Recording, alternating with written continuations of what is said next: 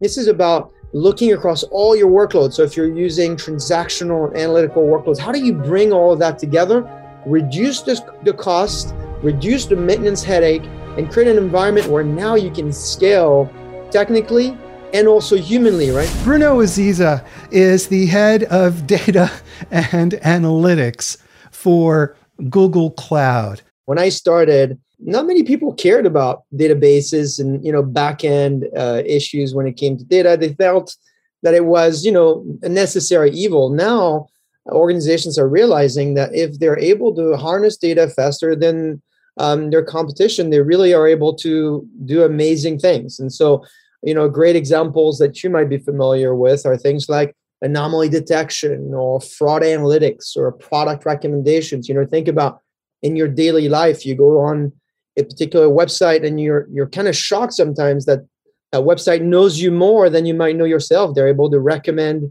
amazing content and products that you might not have thought about. And so all these systems, all the work that goes behind, serving you content that's highly personalized, highly relevant, and makes a great experience for you, typically is powered by our technology. One of the significant challenges is choosing the right problem and the right set of data. How do you think about that? How do you go about making those selections? Think about the problems that are the most related to the business value that is driven for your organization. I think if you look at the average tenure of the chief data officer, it's about 1,000 days, probably a little bit less than 1,000 days. And I think the reason for that is often the opportunity for data is so big that you tend to want to do everything, and you end up, not you're just focusing on the business value, the business metrics, what is driving the bottom line with data. And there's a huge opportunity there. The two kind of areas that we see people, not fail, but kind of lose their ways. And when they look at what I call the why nots, the why not would we look at this use case that, sounds interesting, but actually might not lead to a specific value. And then there's the other use cases that sound interesting because they're highly innovative, but they're really not connected to some of the core issues that your organization is trying to fix. And so what I would advise every chief data officer prioritize their use cases with, it's not fix the existing or find net new ones, is double down on the use cases that your chief financial officer, your CEO, your COO, your CPO, chief product officer, is going to tell you, I can rally behind that because it's going to drive a bottom line of value to my organization. I think that's really an important consideration. This seems easier said than done, and many data analytics folks, data science folks, have a real tough time getting into the heart of the right problem. So how do you winnow down, and what advice do you have for folks who, they're struggling with that? I think about, what I call the 5 S's of the data opportunity. And if you kind of break them down, you'll realize that they are modern issues. So the first S is solve for speed, right? If you look at the opportunity with data is you're going to live in a world that is real time, and the ability for you to empower your people, drive value for your organization is about delivering the right data at the right time and using speed as an advantage. So that's your first S that you really should focus on. This idea of discarding real-time infrastructure is really, not a good idea. It's how real-time is now becoming just a must-have for every organization. That's the first S. The second one is scale, right? So some organizations that we start working with tell us, I'm not in the big data space. And the news that I have for you is that everybody is. In fact, we should just call it data. Because if you look at what we're doing here, there's so much data that we are, creating. And 2/3 of the data that any organization creates actually never gets analyzed. In fact, The Economist, I think, came up with a research showing that less than 5% of the data that actually is a potential gets in front of people that can make decisions on. So this idea of building for scale is extremely, extremely important. The third S is S around securities, right? So we talked about speed, we talked about scale. Security is really important to build in the very first stages of your data strategy.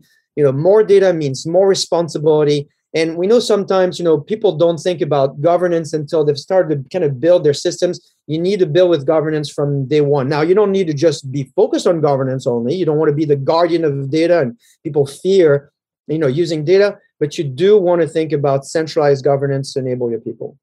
The fourth S is around simplicity. And I know we'll talk a lot about this today, but at Google, we certainly relate with this issue and this opportunity to how you can deliver simple interfaces into your user community and still get the sophistication of the issue, right? So, customers that we work with are challenged with, my environment, my problems are highly sophisticated, but I need an interface that's simple so I can get adoption. So if you're a data scientist, think about that. And then the only way to get from sophistication to simplicity is my last S. It's what I call the smarts. Artificial intelligence is going to be the secret sauce on how you enable this. The world of data is growing. We're not going to talk about how the volume of data is just out of control, but you have more data, more people that want it, more use cases. So you need to use artificial intelligence, automation to augment, the capabilities you have today so you can deliver data with more simplicity. So that's the framework that I think about when I work with organizations. Can you give us an example of a data problem that meets all of these criteria and tell us why? We talked about the issue of product recommendation, for instance, right? So it does meet all of that. So you, for instance, you'd be a customer of let's call it a retailer. You're going to have a multi-channel relationship with this retailer. You're going to go to their store. You're going to visit their site. You're going to visit their partner sites. And so this ability of thinking, at a high level of scale is really important because the data points I'm going to get about Michael are going to be, coming from multiple places. Also, the ability that I have to project an option for you is related to the speed dimension that I talked about, right? It's not useful, Michael, if I suggest you a pair of shoes after you just went through the cart experience and you've already bought that pair of shoes, right? So it's not really interesting to do that for you.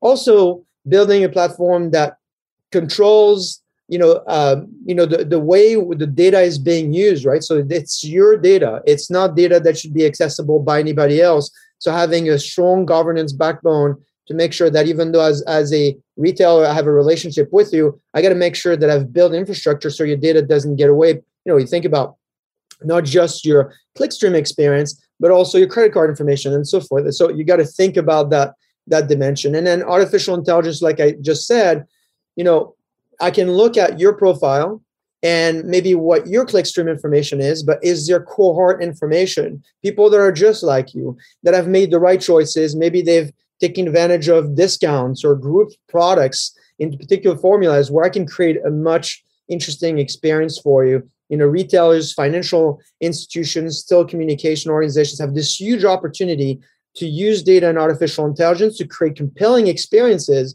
for their customers, and that returns better value for them in the end. So hopefully I touched on all the dimensions that we just talked about here with this one example of product recommendation.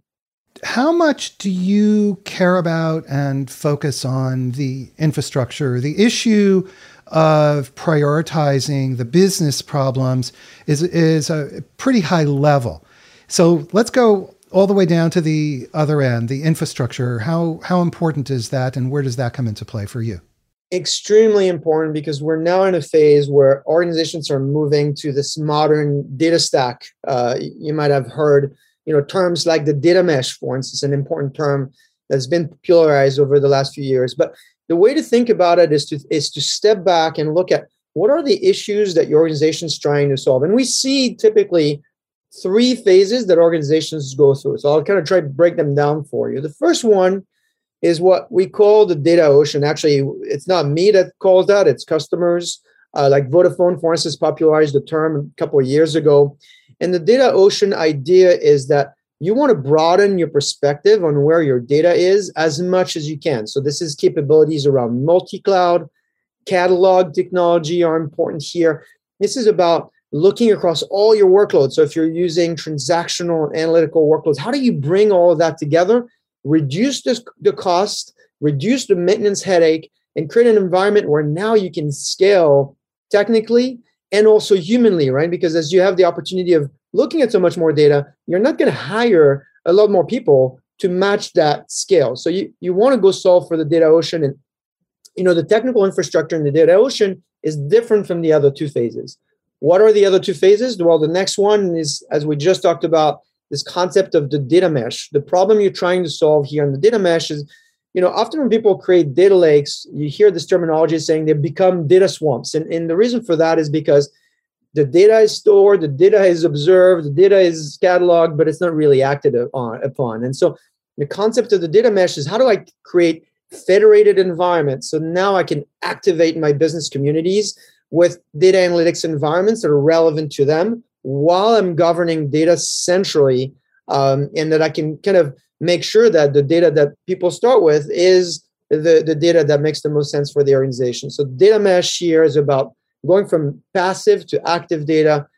Data fabric technology is important here, and this idea of federation, access to analytics is important. And finally, the third phase, where you now start to think about, you're evolving to now bringing new personas, right? In the first two phases, the data architect, the data scientist are important. In this third phase of what we call the data factory, it's popularized again by McKinsey, is this phase where now you're building data products. So your chief product officers might coming into play here. You might use a universal semantic layer technology, creates data-driven applications. So you can repeatedly create products like the ones that we talked about, like product recommendation, anomaly detection, fraud analytics, are all data products, all the way to creating your customer data platform. So you can really have a 360 view of your customer. So I think the infrastructure is extremely important. What's also important is understanding your level of maturity and how you can accept this technology, not just from a technological standpoint, but also from an employee maturity standpoint. You're going to have to do a lot of training, a lot of communication to make sure people know what is it that they're trying to achieve. So again, you're always linking everything, all the technology aspects, back to the business problem that you're trying to solve.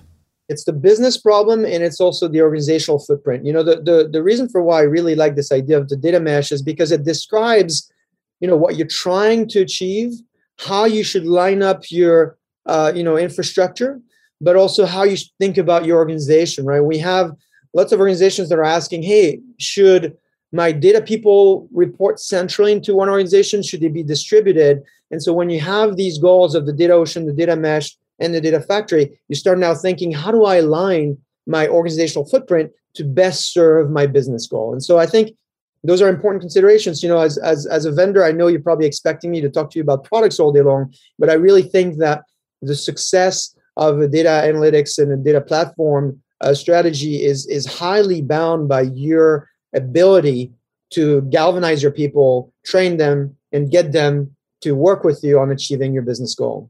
Let's take a few questions from Twitter. And first, we have Chris Peterson, who asks, in terms of data security and privacy, how does Google navigate the maze of different regulations internally? So how do you as a company manage this stuff?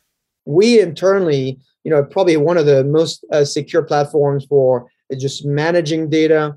We have, you can look up this technology called Access Transparency and so forth. We also have specific industry teams that not only are working closely with customers on these issues, but also very versed with the issues for every specific industry. So, I would say, we build with security by design, just like I was advising any company to think about it for their own data platform. That's what we've been doing on our own platform. In fact, a lot of the issues that we're helping customers with today are issues that we have solved for ourselves. And I think that's probably one of our competitive advantages, if I could talk about that, is we relate very well with what is it like to create compelling experiences for the future of the analytics consumer. If you think about your own organization, you're going to want people to consume information the same way that they go to google.com today. Simple interface, doesn't require any training, provides high level of sophistication, high level of personalization, but still through an experience that's highly simple. Another question that's just come up on Twitter from Arsalan Khan relates to this complexity, to another aspect of this complexity. And Arsalan says collecting this kind of data, this scale, has real costs. And he's wondering what smaller organizations can do to take advantage of data despite the costs.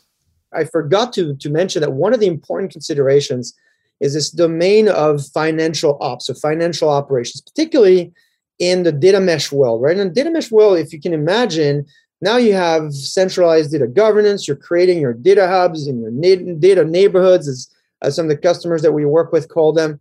And people will start consuming, and driving some compute costs. So how do you manage that? So it's important that you think about choosing a platform that has flexible financial ops options. And so what that means is you can create reservations. You can say, well, we're going to be spending up to this cap and we don't spend more than that. Or you can allocate particular compute capacity to specific workloads that you can either predict or that you can kind of give a range to. And so, what I would say is two things. One is there's the management of the cost, but there's also, when cost increases, it's not always a bad news. It's also that, well, your people actually engage, right? I mean, and they are actually using the platform to drive value. So I would not just look at cost by itself. I would look at price performance relationship and look at cost and value relationship, because if you look at our industry today, we've been working on it for the last 30 years, the adoption rates of technologies are very, very low. I mean, in the business intelligence space, we're talking about 30% adoption. In the AI space, we're talking about 35% adoption. In our case, I look at machine learning that is deployed through a BigQuery. We're seeing 80% of our top 100 BigQuery customers use artificial intelligence. So what that means is that they are getting value, or they're getting to usability a lot faster. And that's not always bad news for your organization. This seems one of the core issues that chief information officers must grapple with, because the mandate for many CIOs is innovate and at the same time do more with less, right? So we want you to be a driver of innovation, but do it with less cost. It's a huge challenge, but it's also a great opportunity. Like I was just saying a little earlier, you don't want to be the executive who restricts access to data. You don't want to be the executive that slows down innovation. You want to be the executive who is lining up to the business objectives of the organization and provides a platform that is driving innovation, right? So, I mean, if you think about it, innovation in any organization is going to come from the frontline folks, the folks that are, in closer, contact with the customers and so forth. And so enabling that model, that's why I keep going back to the data mesh. I think it's a great model to follow, is really think about business goals, technology stack, and organizational structure. Often customers ask us, where should my analytics folks report under? And so, you got to think about how you organize yourself so you can get to innovation faster than any other organization. I think today that's really the issue that we see is people do a lot of POCs, right, proof of concepts, but they're having an issue getting into production and then innovate on top of that production. We want to simplify that, and we want to get to a more liquid, if you will, relationship with your data. It's very interesting that when you talk about the data mesh, you talk about the business goals, the technology, and then the organizational structure. Why is the organizational structure so crucial? Things get done through people, and they get done through people that have shared goals. I could give you the best technology, but if it's deployed in the wrong system, it can't really help you. And so, we did a survey a few months ago where we asked, where should your data analytics powerhouse should be? And we asked people, should it be under your CTO? Should it be under your chief product officer? Should it be under the CFO? Should it be under the CMO, the chief marketing officer? And what we found is, one, the answer kind of depends, but it also is related to the types of executive that you have. About 10 years ago, I wrote a book called Drive Business Performance. And it was based on interviews of organizations that had experienced amazing success at driving a data culture inside the organization. And the key was finding the right executive and getting the mandates into how we're going to make decisions in our organization. So, you don't want to discard that. Sometimes people look at their initiative and say, oh, I just have sponsorship. And sponsorship is good, it's necessary. But the mandate from your top executive saying, we will now make decisions based on data. We will now go out and look for opportunities to measure things that maybe we couldn't measure before, but because we know the business needs it, we're going to do it. That's critically important, and it's way more important, I'd say, that any of the nice and latest technology you can acquire. If you don't have the organizational footprint, if you don't have the mandate from a CEO, you've got a great Ferrari, but you don't really have the keys to it. So, why turn the engine on? It's kind of funny. What you're describing is almost a cliche and almost extremely obvious that we need to, again, align the work that we're doing to solve the problems that we think are important. But why is it so difficult to actually achieve that very simple goal? There are a few reasons for it. I think one is we live in the time where there's a lot of innovation, there's a lot of buzzwords, and there's a lot of vendors. And if you look at the data landscape, that was just published by Mike Turk. I mean, it's something I wrote about in my Forbes column. There's a high proliferation of solutions. There's a lot of innovation, and technology now through the cloud is a lot more available than it might have been just simply 10 years ago. So I think there's a flurry of options being thrown out in front of CIO or chief data officers, and it's really hard to kind of parse through that noise. And sometimes, as technologists, and I'm a technologist myself, we might get enamored by, oh, this is a cool concept, and what if I deploy this? So I think there's this first, that makes it a little bit hard for leaders. Secondly, is that chief data officers don't think about themselves as business leaders. They think about themselves technically as technical leaders. And so what we work with organizations with is, when you drive your initiatives, do you have a brand for your initiative? Do you have a communication plan for your initiative? As technical leaders, we really think that there's a part of marketing the solution, if you will, back into the organization that matters to succeeding. And so I think, the combination of those explains why, there's not a lot of success. I think if you look at some of the latest research from Accenture, I think they said 68% of organizations can't find value from the data that they have. That's a huge number. And also, it's just simply difficult for chief data officers to stay in place. I think I said earlier, I think that the average tenure of the chief data officer is less than 1,000 days. And primarily it's related because we found that they rarely tie their technical initiatives to business goals, and they might not think about the communication of those business goals. And so that kind of hurts them in succeeding with their data strategy. All of this begs the question, who should own these data science efforts? Because when you say that there's a disconnect between the technology problem that is being solved and the business requirement, there has to be a cause. So who should own these efforts?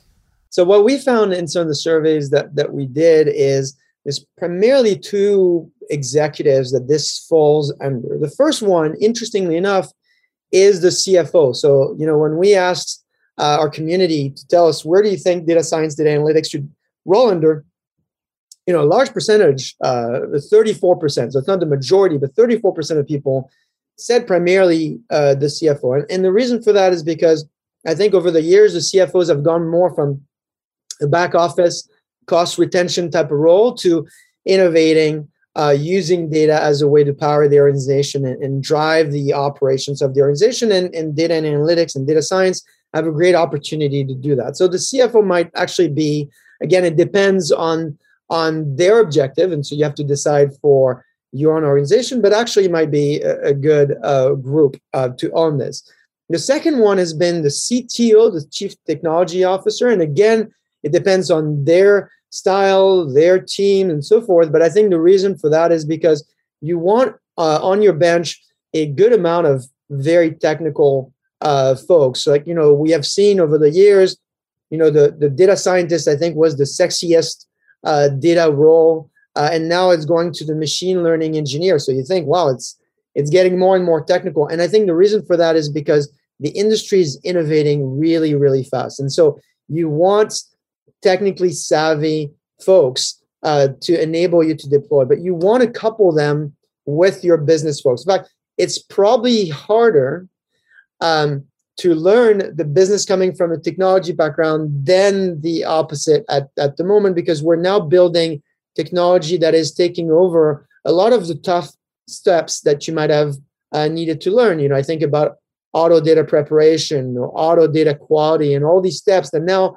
business analysts can come in and start using. So what I would say is, you know, what we see organizations do is they look at their blueprint and say you have 100 people to handle the data analytics issue, and they tend to put half in the central, business unit, and then half into a central, corporate unit like the CTO's organization or the CFO's organization. You said that CFOs could be the right folks to manage or be responsible for these data efforts. But my question is this: CFOs in general may understand technology, but certainly by and large don't have the kind of deep expertise that's required from a technology standpoint. And so how is it practical for a CFO to manage this? And by the way, why didn't you say that the CIO should be responsible?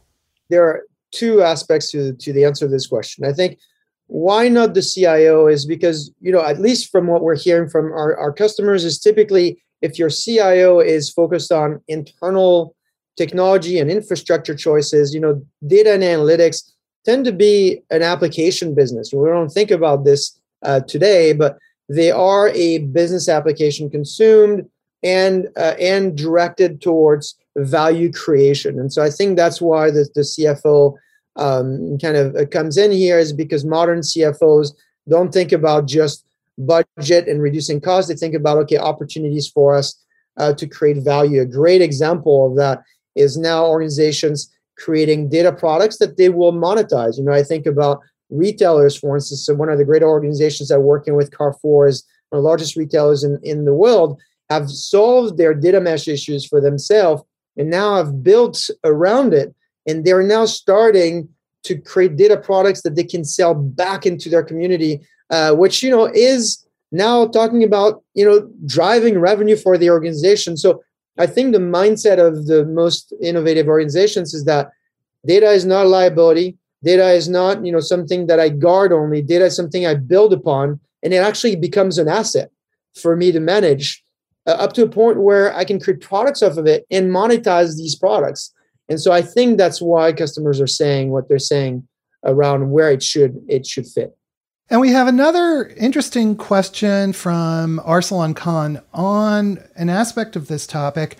He says, as organizations become increasingly reliant on AI, machine learning for decision making, are some executives resistant to accepting data as the ultimate decision maker? In other words, if I can rephrase it, what should folks do if a business leader rejects the conclusions that the data presents? I don't think this is right. Yeah, sure, your data says whatever, but I know from my experience, can't be right.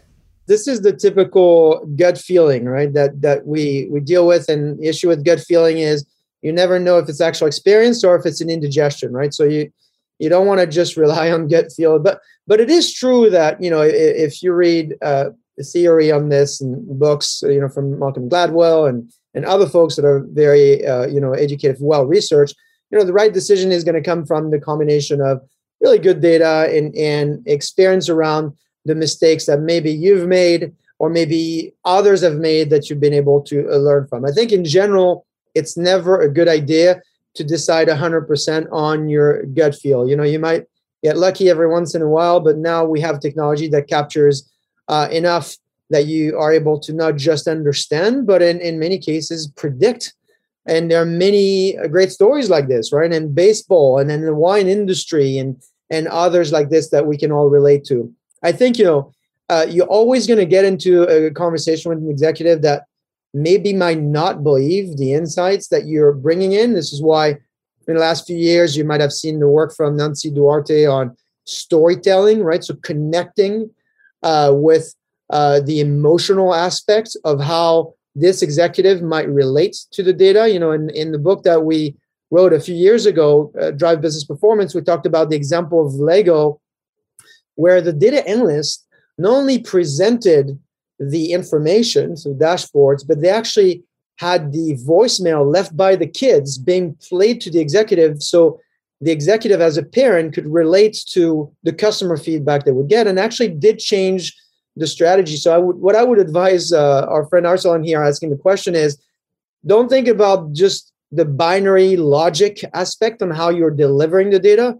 Think about the emotional aspect, the way people make decisions, even executives with great experiences, how they emotionally connect with the data. And so that's really important as well to build into how you present your results to folks you're trying to convince. We have two interesting questions from LinkedIn, and this is from Prashant Modawar. And he says, number one, what about the chief digital officer as the owner of data and analytics? What do you think about that?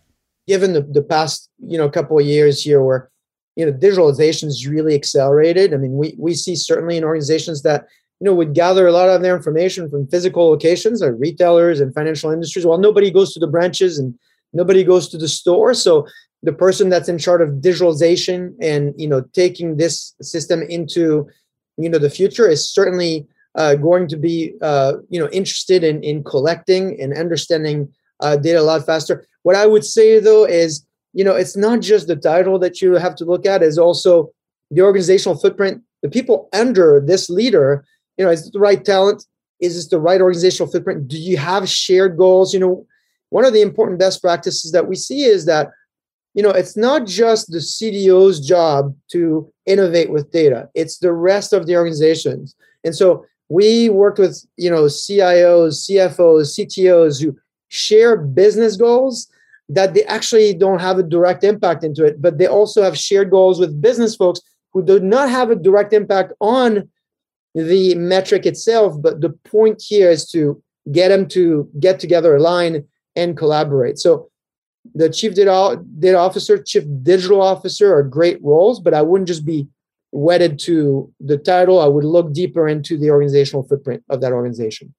Another excellent question from Prashant, an important question. He says, data insights are extremely valuable when delivered at the right time to the right people with a right context. Any point of view on how to enable this? A few years ago, I did a keynote at a data summit, and I came up with this acronym, not a very pleasant acronym, but at least memorable, called RAT. RAT, R-A-T, because data needs to be relevant, actionable, and timely. And so you're absolutely right in your analysis. If I told you that, here's an umbrella because it rained yesterday, not very helpful. And so, there are a few best practices here. The first one is actual data literacy across your organization. It's one thing to deliver the data, but it's also another thing for people to actually understand the data. And so we also did a survey on, how many data employees should you have inside your organization? So when you deliver the data, people understand, what to do about it. And Curtin Bourne, who is a member of the community, had the best answer, where he said, 100% of your employees should be data literate. And what that means is they should be able to recognize, they should be able to understand, and they should be able to talk data. So I would make sure that at least all your employees understand the opportunity they have with using data, so that when they get it in their context, they can use it. Then a third of the organization should be data fluent. What does that mean? That means they should be able to analyze. They should be able to create arguments. They should be able to present results visually, emotionally to their management, to their peers. And then 10% of your organization should be data professional. And a data pro here is someone who's paid to create value from assets. The reason for why I'm saying this balance of role matters is because the issue sometimes is you might be presenting data in the right context, but to people that might not know what to do with it. And so, what we tend to forget is we're not in the business of, building folks to become data specialists. We're in the business, you're in the business of doing your business. And so to be able to be equipped with that, you have to deliver the data on time to an audience that is willing to, or is equipped to act on that data, right? And that's the most important thing, is how do you act on that data? And we have another question now from Twitter from Elizabeth Shaw, who says, in a busy company, should the person in charge of data science repurpose their old BI data strategy for today's data science needs? And how should they do that? Too often we feel like we have to hire outside folks to come and solve a problem because, the other folks have a data scientist title and my folks don't have a data scientist title. So what I would say is that, and I just talked to a chief data officer today who's looking at how she's, going to upskill her team. And she is absolutely starting with the existing talent, because institutional knowledge of the organization, the knowledge of your customers, the knowledge of your organizational process is critically important. And, yes, you can bring outside talent that is technically gifted and so forth, but you'll never be able to hire enough of them so you can tackle, the problems that you need to tackle, and often in a very timely manner. And the reality is that there's tool set now that enables a business analyst to step up into a data scientist type of role. And so I would never discard your existing talent. I am sure many of them are capable of doing more, either because they're motivated to get the training or because the tool set that is presented to them is making access to data and working with data a lot simpler. I mean, I'll just give you an example. On our data stack, we have this product called BigQuery, and we have this embedded machine learning capability inside BigQuery, which means that you don't have to move the data, you don't have to set up new infrastructure, and you can trigger models and run them with just a few lines of SQL. Just these few lines make a business analyst able to do work that, in other platforms would require a lot of code from a machine learning engineer. And so I think the good news here is that the industry, cloud vendors like us and the rest of the ecosystem, is really driving to making tools easier to use, which means for you can use your people and upskill them into where you want them to be. Certainly, when I talk with CIOs, the idea of low code, no code products is right front and center of how you can help your organization innovate while reducing costs. Absolutely. This low code and no code is probably one of the most disruptive trends of 2021. And it's primarily because it's enabling business users to create business purpose, domain specific applications for themselves. And so I believe that the world of packaged applications is going to be disrupted over the next 10 years, because now these business users are able to just solve a problem by bringing in services kind of in a composable manner to create an application that's relevant to them and their community. And so definitely the tools are getting easier. People are getting more skilled, and there's a more need, an acute need for working with more data. And so I think the combination of those things, it doesn't mean that you should look for the answer outside of your organization. The answer often starts with you. And we have another question again from LinkedIn. This is from Scott Beliveau, and he asks, what's the next data thing that organizations are not talking about and looking at, but should be? Look at a lot of technology, and recently I bought myself these glasses, these smart glasses that, I can talk to and they can do things for me and so forth. And I think, what we're not talking about enough is what is the future of the interface into data? Today, we're used to our keyboards and we're used to our phones. But the reality is that in the future, and not too distant of a future, I believe, our voice, our eyes are going to be how we interact with information. And so, there's a lot of investment going into, natural language technology. It's a huge field around natural language processing, natural language understanding. It reminds me back when I was at Microsoft, where we shipped the Xbox, and the Xbox had this amazing camera called the Kinect. It was one of the most popular devices. It was this camera that would scan my body, and the tagline was, "You are the controller." And I think that's where we're going with data. Ultimately, to broaden the appeal of data and make data more engaging for more people, we got to change the relationship. We are now in the mode where we have to talk machine, and then I think in the next 10 years, the machine's going to talk human, and that's going to empower new use cases. I mean, you experience it at home with, smart, home devices that you can call upon to set up your alarm or get answers and so forth. So I think that's what's going to happen in the corporate context as well. Bruno, we're just about out of time. Any final thoughts or words of advice to folks who are listening regarding being successful with the data, aligning data efforts with the business, the things that are really hard? I do have one thing that I think is important for folks to consider is this whole domain of data culture. One of my good friends, Randy Bean, just published a book on, I think he calls it "Fail Fast" and learn faster. Might be misquoting the title, but I'll send you the exact link. But in it, he's interviewed data leaders and asked, what is getting in the way of being successful with data? And it turns out that the majority of them are saying it's the data culture. And so what I did is I created my data culture checklist. We won't be able to go through all 10 of them, but I'll give you a couple of best practices. And the first one, we talked about branding. Brand your initiative. Think about it seriously. Create a logo.